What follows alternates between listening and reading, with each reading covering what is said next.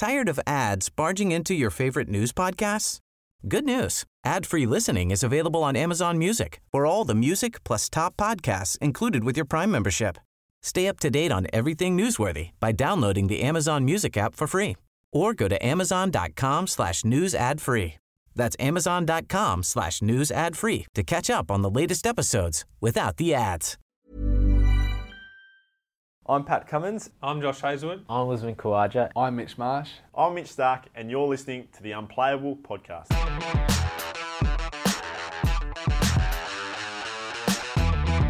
This is the Unplayable Podcast, and on today's episode we recap the first Ashes Test at Edgbaston, where Australia has won by 251 runs at 8 for 122 midway through day one. An Australian victory looked unlikely, but through Steve Smith, the visitors rallied hard to storm over the top and get the win. Here to review the first test is cricket.com.au senior writer Andrew Ramsey.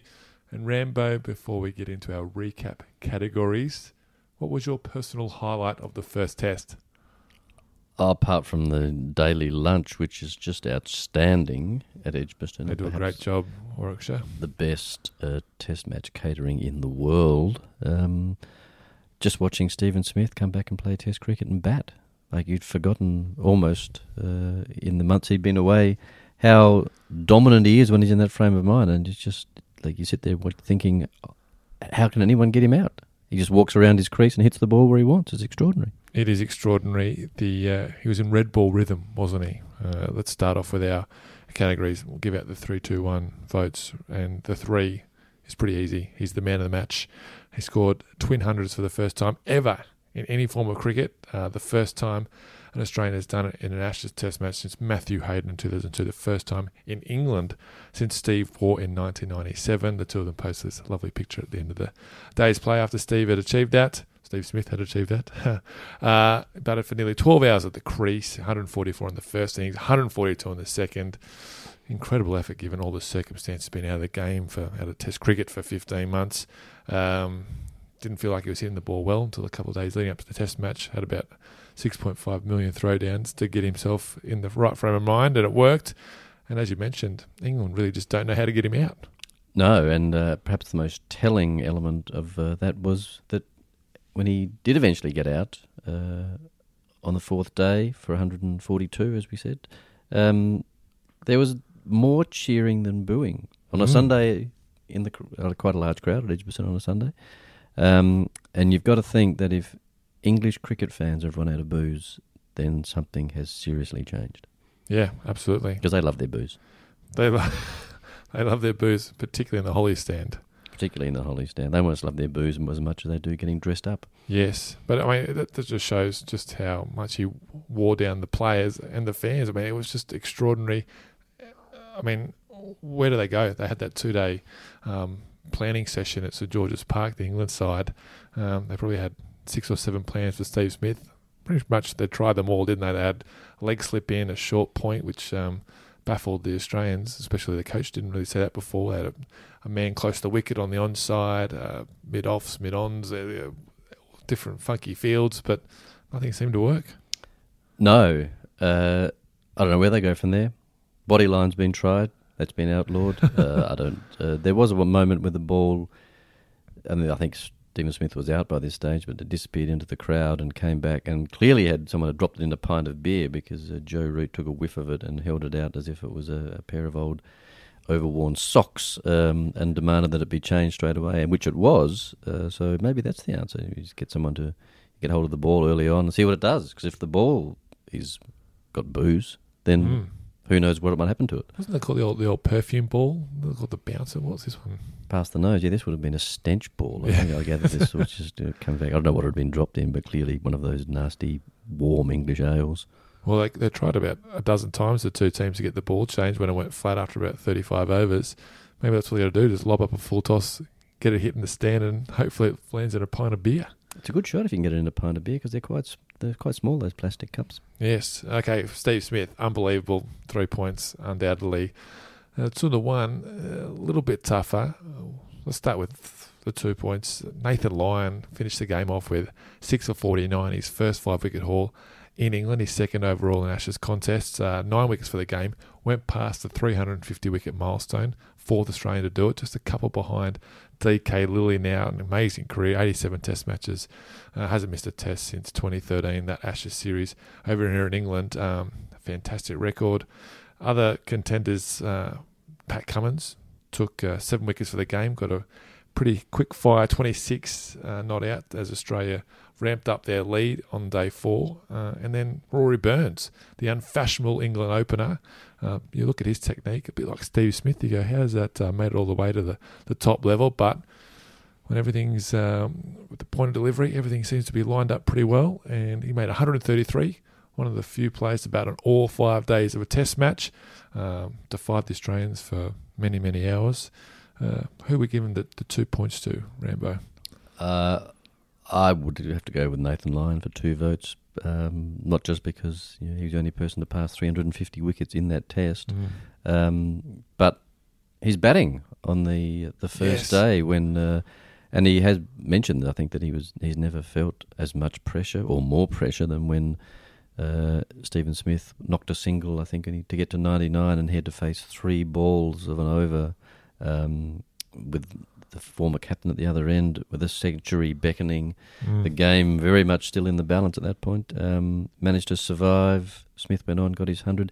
Imagine if he'd got out. The innings ended with Smith 99 not out. I mean, you'd just be bereft, wouldn't you, knowing that he could have batted for days and days. So ironically, he would have got a big cheer, though. Yeah, he would have, because the booze ban hadn't kicked in by that stage. Yes. But so I think that, coupled with his 6 wickets today, and it really did bring the test to a rapid finish once he got going and got through the England batting lineup. He was always going to be the danger on the last day and lived up to the expectation. It's funny, his record, he actually averages out of the 4 innings the most in the 4th innings, and it's always a bit daunting on a spinner, isn't it, that on a day 5 on a turning pitch, they're just expected to win you the game. I don't think Lions handled it as well as some others, and it's tough when you've got Shane Warne in the commentary booth commentating on it, because, I mean, he did it regularly and he was the best spinner who's ever lived, so he would probably think it's a bit easier than some others, but lived up to his reputation today and bowled perfectly, didn't. I mean, there was a lot of rough there for him. Didn't really look like he tried to overplay his hand, just put the ball in the right areas, which seems to be one of the mottos of this Australian cricket team, but great effort from Lyon. So it's a shootout between Cummins and Burns. It's an Australian win by 251 runs. You kind of got to go to Cummins. He got his 100th test match wicket in just his 21st test match. But should we go for Burns? That's a fairly impressive innings against a very, very impressive Australian attack. And guy playing in his first Ashes test, hasn't played much test cricket at all. I made a lot of county runs, but was given the rather bad rap he got from Ian Chappell, who called him, among other things, a crippled crab, I think, prior to the test, and said that you can't succeed in test match cricket with that technique. So for maybe defying the odds as well as the critics, he can get a vote. We'll give him a point. Crippled crab, did they serve that at lunch at one point? No, that was actually taken off the menu out of respect, and they went with the lanky lobster instead. That's right. Burns, he also played in Australia a bit, so he's got a bit of an Aussie connection there too. He's opened the batting with David Warner, went to the Darren Lehman Academy, so there are some Australian ties there. Once put on a very large partnership with Travis Head in Premier Cricket in Adelaide. I think Travis made 180 odd in that game, and he was about 12. Right, there you go. Okay, better than their stats show. This is another little category we've just jumped in there. Peter Siddle, his first Ashes Test match for a little while. Missed out on the home summer in 2017-2018, but through weight of wickets, particularly in county cricket, got picked. It was a line ball decision between him and Josh Hazlewood. Took 2 for 42 and none for 82, so just 2 for 80 for the match, but also scored a very crucial 41 on day 1 in tandem with Steve Smith to resurrect Australia's innings. Tell you what, a none for 28 has never looked so good. He beat the bat constantly, had a couple of wickets, reviews overturned them, beat the bat, did pretty much exactly what they wanted from him, was control the run rate, be steady, reliable. You know what you're getting out of Peter Siddle, and the coach, from all reports, was very happy with what he did. Yes, you'd be one of those in 150 years' time when we look back at the scorecards and try and remember where we were on that day. We'll say, well, Peter Siddle, he didn't take many wickets. He made a couple of runs. But if you there at the time, as you say, that partnership on the first day was just crucial. I can't see how Australia could have won that test without those last 2 wickets putting on as many runs as they did. And then just, even there's the pressure he built bowling, which allowed Nathan Lyon to attack from the other end. Like if there'd been leaking runs, and that would have got England up and going, the crowd up and going on the last day. But the number of times he beat the bat, even beat Tim Payne at one stage, didn't he? Got the edge of the bat and it moved like he was obscured by the fact that the Jason Roy was squared up and the nick caught him wrong-footed, so he had everyone fooled. He did. Peter Siddle, better than his stats show. Okay, the turning point, kind of mentioned a couple then. Go with those partnerships on day one at 8 for 122. Tim Payne winning the toss. It sounded like a good toss to lose when they were down 8 wickets about midway through the first day. But Peter Siddle and Steve Smith, they put on 88 for the 9th wicket, and then for the 10th wicket, Lyon and Smith put on 74. So crucial. I mean, it just deflated the England side. If they could have rolled Australia for 130, they might have had a lead by the end of day one. That's right. And given Australia's recent past, when batting collapses, especially lower order batting collapses, have been a bit of a thing, I guess when guys like James Pattinson and Pat Cummins, who have been known to be very handy bowlers with the bat, weren't able to contribute much. I guess everyone thought that the writing was on the wall, but Peter Siddle and Nathan Lyon hanging around with Stephen Smith, that it just gave them, 284 at that point they would have taken that. Every day of the week, and as it turned out, it set up the game. Absolutely. The other turning points I thought were Joe Root, that he was out caught and bowled to Siddle, one of his 2 wickets, but a very important one. England were cruising at that point, but Siddle's just bowled a ball right in the block hole, challenging Joe Root's defence, and he's bunted it back, and Siddle has just flung out his right hand and intercepted this ball. Did it easy as you like, straight in, threw it up and got the major breakthrough. And then in the second innings, England's second innings, Ben Stokes, England were cruising. Was it their first innings? Definitely their first innings. They batted last, didn't they? They were never cruising in their second innings. They were never cruising in their second innings. Sorry. Ben Stokes, England were cruising, and he's just nicked one out of the blue to fall for 50. Again, with him and Burns had put on a lot of runs, and that just sort of stopped their momentum and gave Australia another sniff of getting back into the game.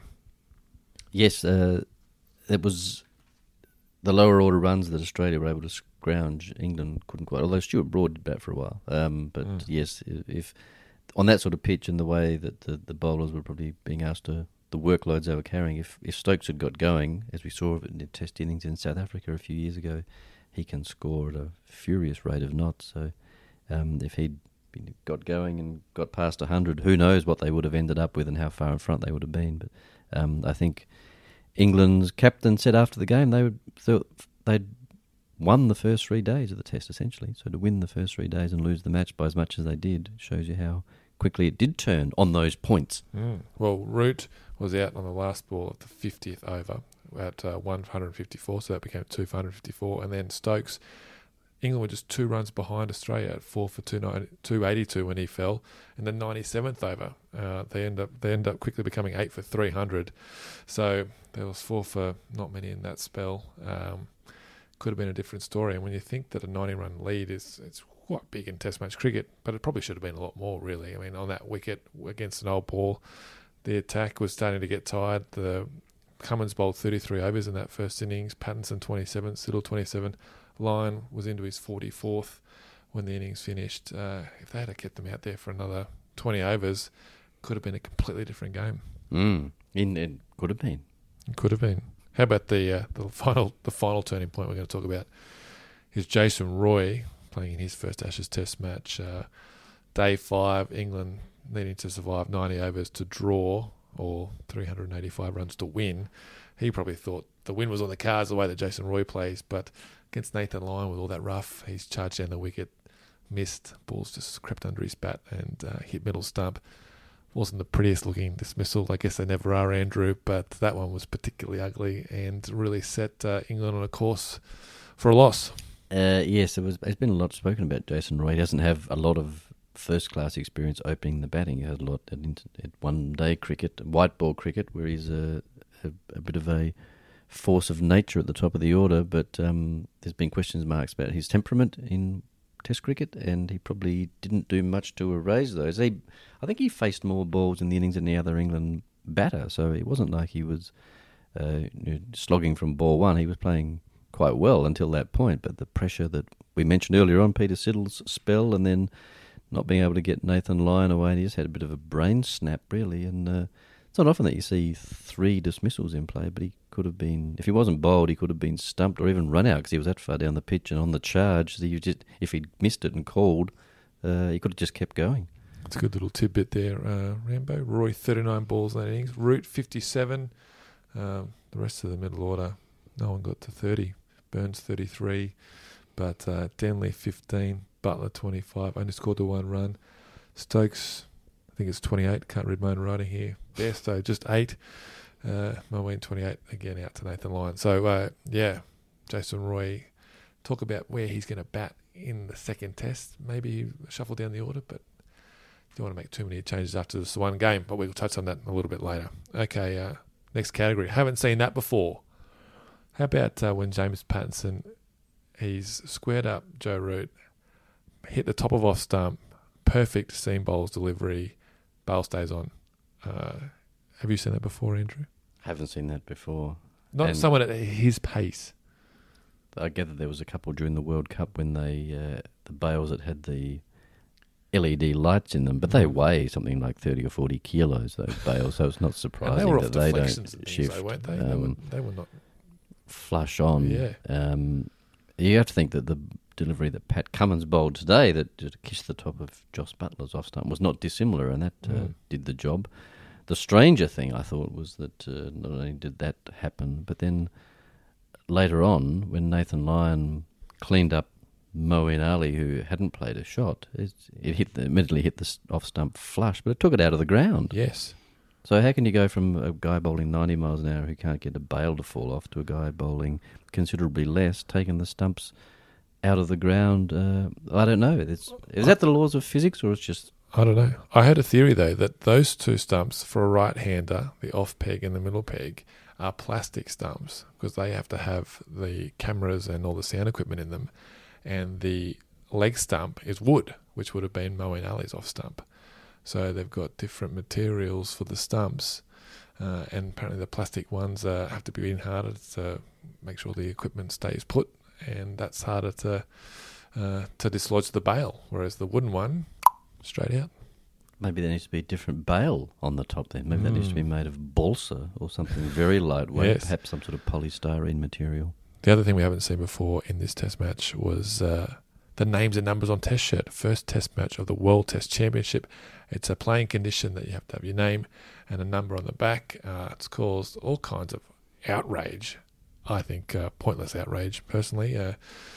What's the big deal? Some players... I mean, a lot of them, someone like Brett Lee and Adam Gilchrist, vocal on Twitter saying they don't approve. But, I mean, what's the big deal? If it helps a couple of new fans recognise some new heroes, what's the harm in that? I think there's a lot of things in the world that we can get angry about ahead of that, to be honest. The thing that struck me as curious was that it's a bit like the clothing and the different shades of white that you can get. There's no uniformity in the Australians have got very big...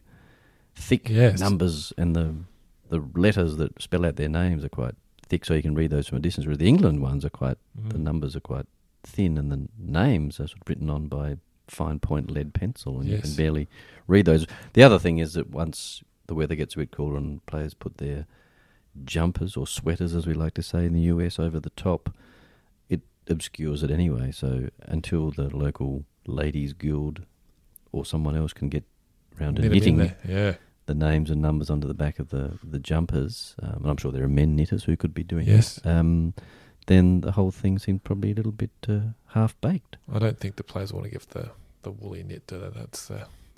That goes right back to the tradition back in 1877. They all wore the woolly jumpers then, so if they they take that away from them, they might be even a bit more outraged. But haven't seen it before, but we're going to see a lot more of it. Yes, and it's good for those of us who perhaps don't see much of teams or international other countries other than Australia. We can immediately work out which one's Jason Roy and which one's Joe Denley. I actually found it really helpful. If you're just glancing from a distance, you can pick them up straight away. Yes. Yeah, I think it's... Which I think is the point. Yes, I think that's the whole point of it. Were there some things that you'd never seen before in this test match, Andrew? There was a couple. One of them I mentioned was the ball. Although I've seen the ball dropped in a pint of beer. I think it happened during the 2005 series a couple of times where it comes back and it's... Because the whole point of getting the ball to swing is to keep it dry and manage its condition. So if you drop it in a pint, that clearly doesn't have an effect. But then there was today a moment where the game was stopped because Jason Roy could hear a noise coming out of the stump mic. The battery, apparently, was on the wane, and it was emitting this kind of high-pitched squeal, which he could hear. The people in the slips cordon couldn't because it was not that... I'm not sure if dogs in the local area were picking it up as well, barking. Because I didn't see anything. There was no infestation of pooches from around the Edgbaston area, but... It was clearly distracted Jason Roy terribly because he stopped the game and they faced up for another ball and then had to walk away again. They had to come out and replace that stump, which is obviously one of the plastic ones. Must have been, yeah. I hadn't seen that before, and perhaps that's something that needs to be looked into because if tests are going to go 5 days, they'll want longer life batteries. Just check the batteries. Rule number 1, isn't it? Surely I'll figure that out. Well, that's one thing they can look at, I'm sure. Is that all? Is that the only thing you hadn't seen before? I hadn't seen that before. Okay, beautiful. Moving on. Unforgettable moment of the test match. Steve Smith. It's hard to go past him. Just everything that he's been through. I mean, the suspension, being out of the game for so long. He said previously, and then he brought it up again, speaking to the media, that he fell out of love with the game after he hurt his elbow playing in Bangladesh. Didn't really want to pick up a bat, which sounds extraordinary for someone like Steve Smith who just can't stop batting. I mean, what did he say, that he shadow bats in the shower or something? It's pretty extraordinary. To go through all that, to be out there on day one of his comeback, Australia in all sorts, and to just remain rock solid and have the faith in Siddle and Lyon to get through it, and then with Lyon to farm the strike so well, to add more and more runs on 74 they added on. It's just extraordinary. And then to back it up, to get another 100. What did he tell Matthew Wade at breakfast that morning? That he'd never done it before, and Matthew Wade said he's on for one here, and then sure enough he backs it up again. So 24 and 25 number centuries in Test cricket for Smith. I think everyone who watched those innings they'll probably stick with them for a long time. Yes, and you kind of get the feeling that even though he's obviously back and enjoying himself, that enjoyment seemed to grow throughout the game. Like he just became a more sort of demonstrably animated person as he was batting, and by the end of his second 100 on day 4, he was all the old flourishes and mannerisms and quirks and ticks were back.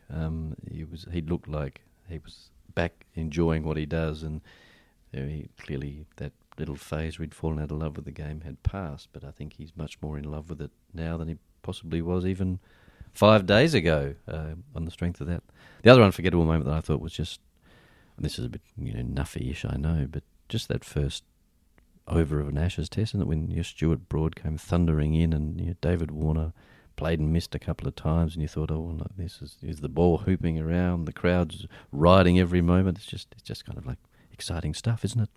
It is. I mean, you've seen so many of them, Rambo. I mean, if that still gets you up and about, it must be unforgettable. Yeah, well, I'd forgotten that Harold Larwood and Vose both came from Nottingham. I thought they came from Yorkview. So there's not a lot that sticks in my mind, but that does.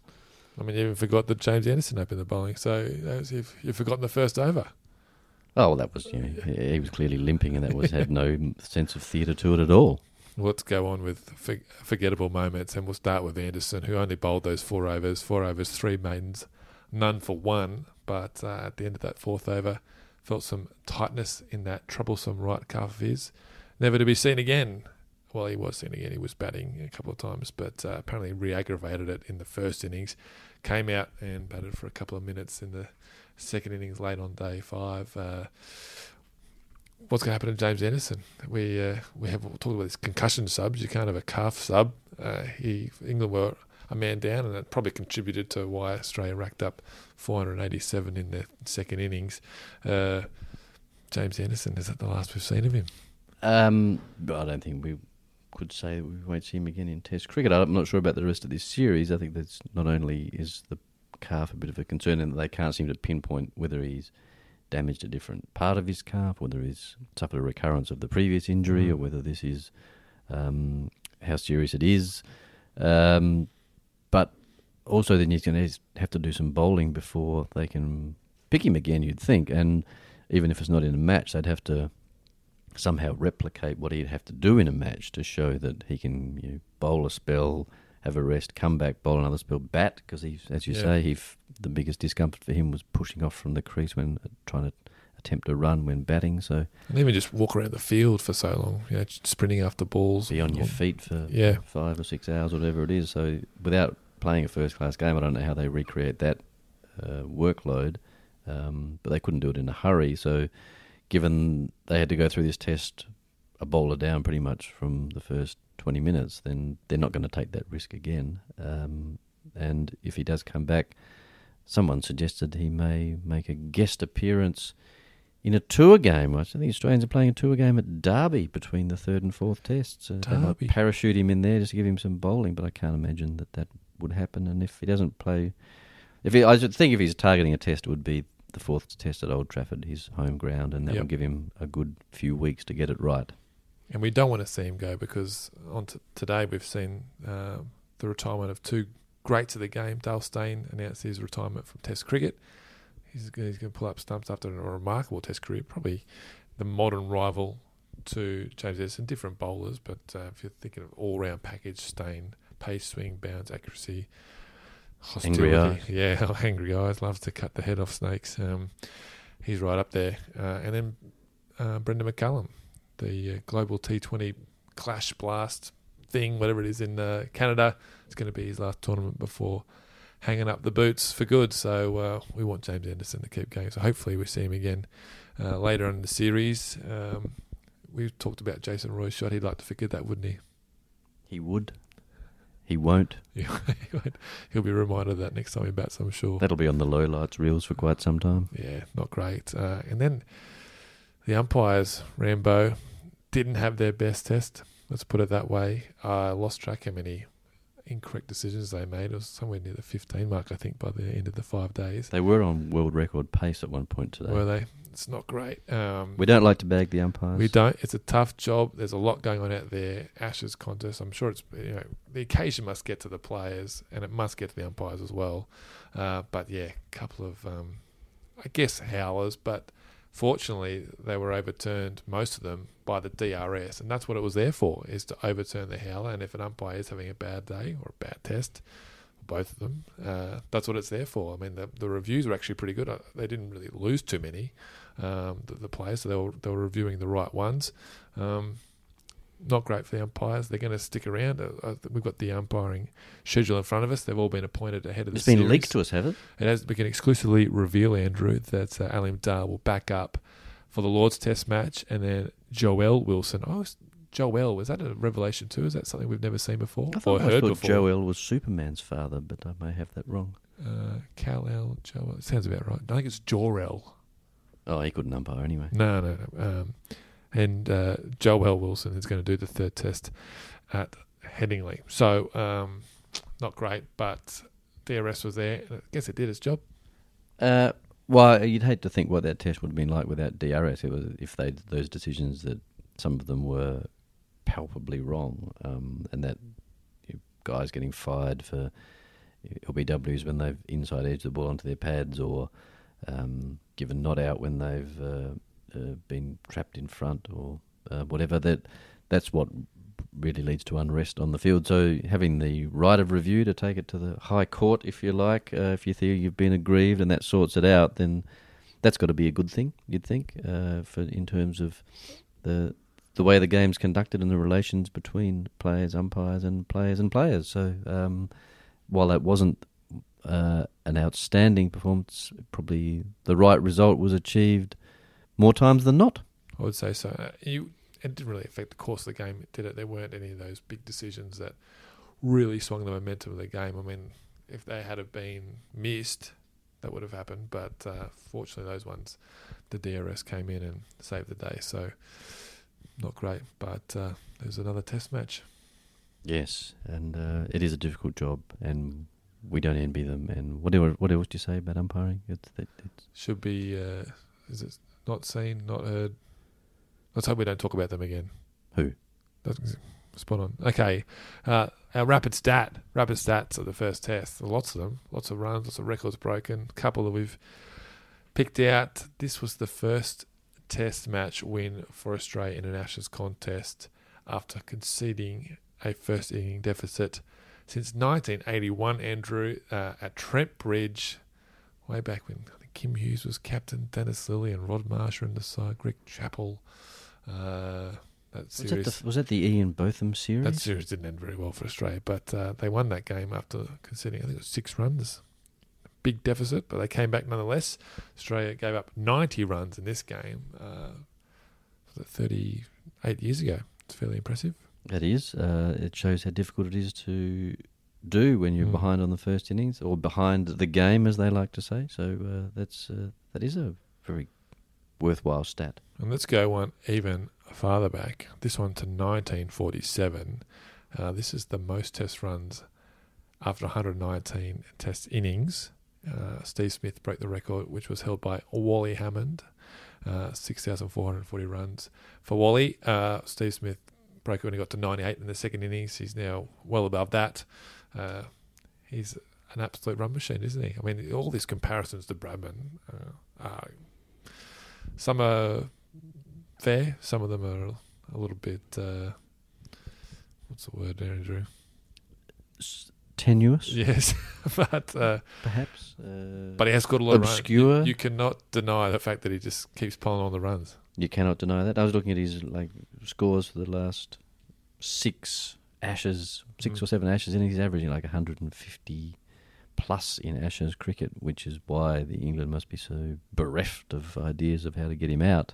But no, that's if you've trumped a stat from 1947 that isn't Bradman. Yes. Because I'm assuming Bradman didn't play 119 test innings. Is that why? 56 tests. No, he only played 80 innings.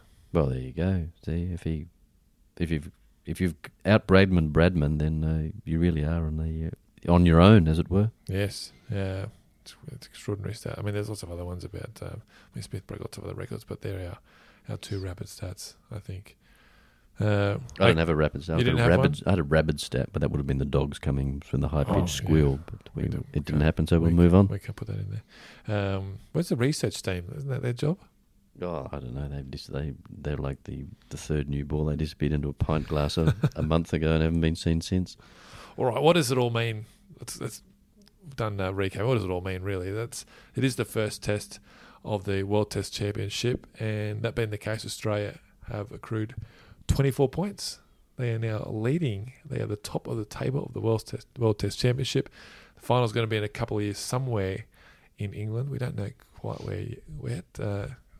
I'd be surprised if it wasn't at Lord's, but they might not go to Lord's. But yeah, they're at the top of the table. They are. I understand that the way the point system works is that you get 120 points allocated for a series, and that's then divided by the number of tests, obviously, which is why Australia have got 24. So India are about to begin a 2-test series against the West Indies in the Caribbean. If they win that first test, they go to 60 points. I know. Surge ahead. Australia could be win the first 2 tests of this Ashes series and still be behind. So it evens out over the course of the 2 years, obviously, but it's an interesting concept. It's a funny old thing. Yes, what's that? 22nd of August by the time that one kicks off. So yeah, Australia might have played their second test by then, so they could be 24 all. Who knows?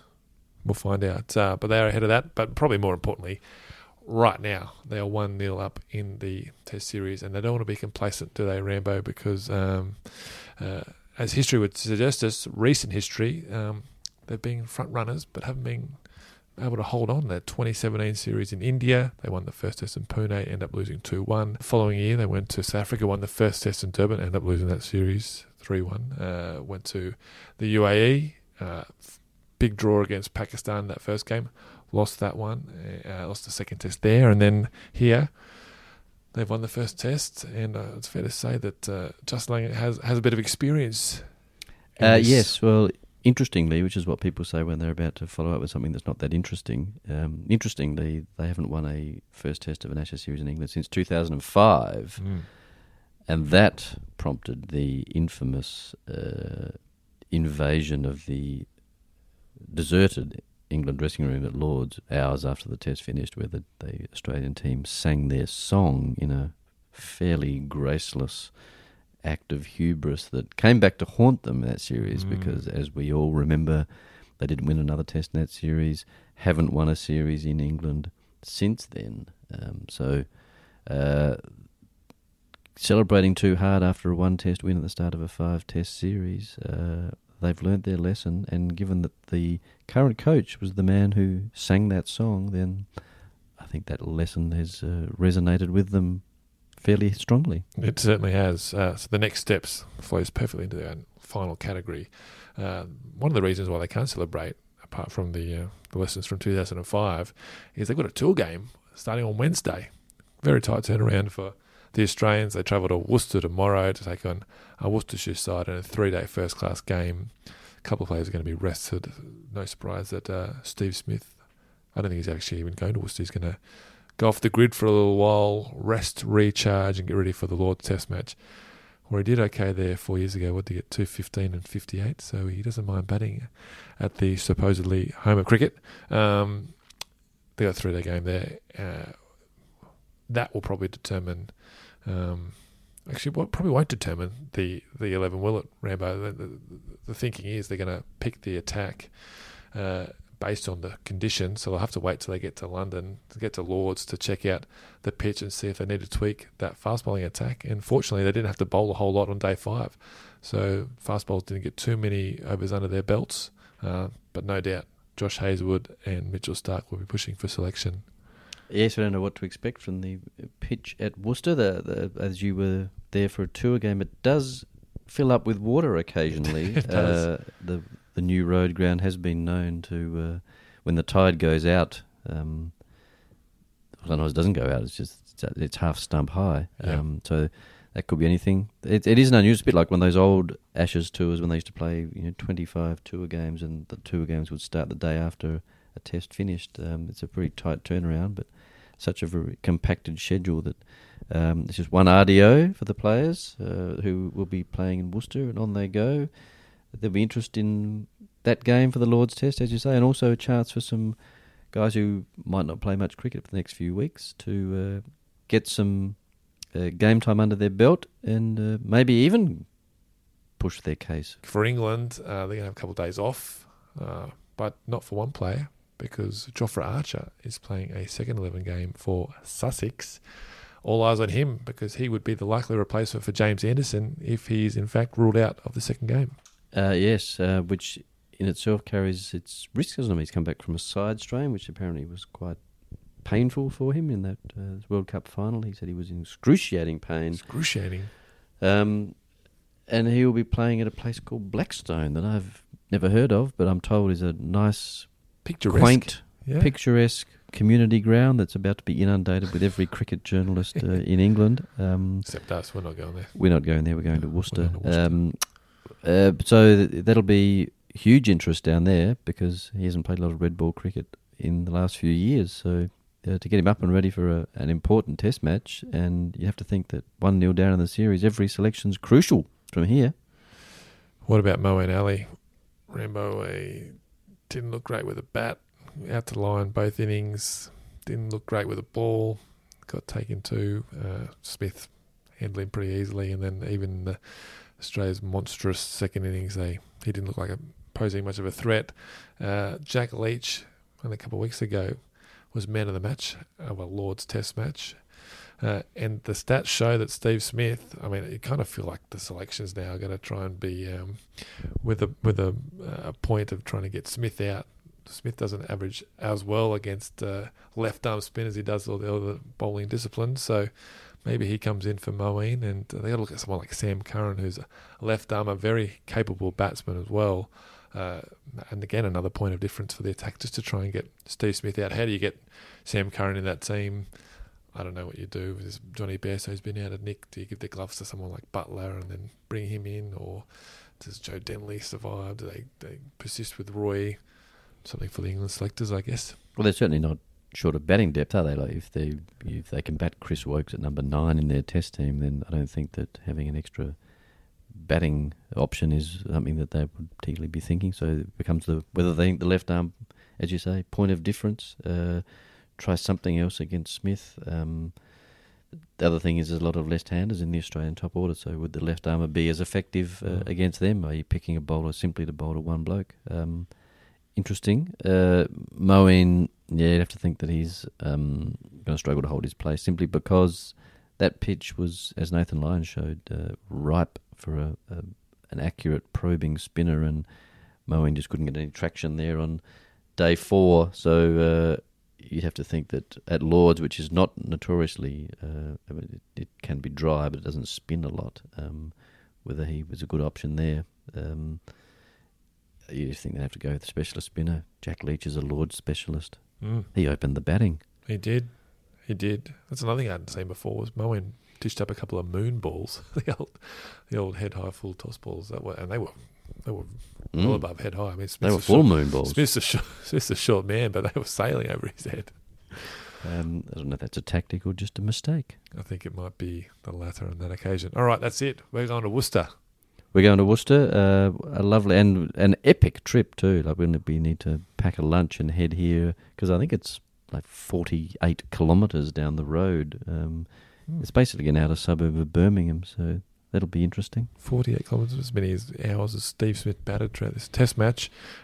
Big thing about Worcester too, Rambo, is the ladies' pavilion there, which have these delightful cakes they serve at tea time. So I'm sure you'll be tucking into those. Yes, and they're not crippled crab cakes; they are proper cakes. This is dessert cakes. These are the really tasty ones. Probably a little bit sweeter than crippled crab cakes. All right, we got to go. That's it for this week's episode, but we will be back next week to preview the Lord's Test match and wrap up everything that happens in Worcester and get Rambo's cake reviews. But until then, for all your breaking news, live scores and video highlights, head to cricket.com.au and the C8 Live app.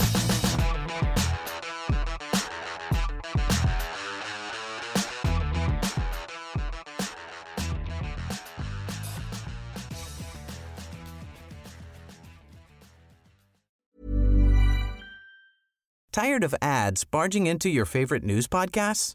Good news. Ad-free listening is available on Amazon Music for all the music plus top podcasts included with your Prime membership. Stay up to date on everything newsworthy by downloading the Amazon Music app for free or go to amazon.com/news ad free.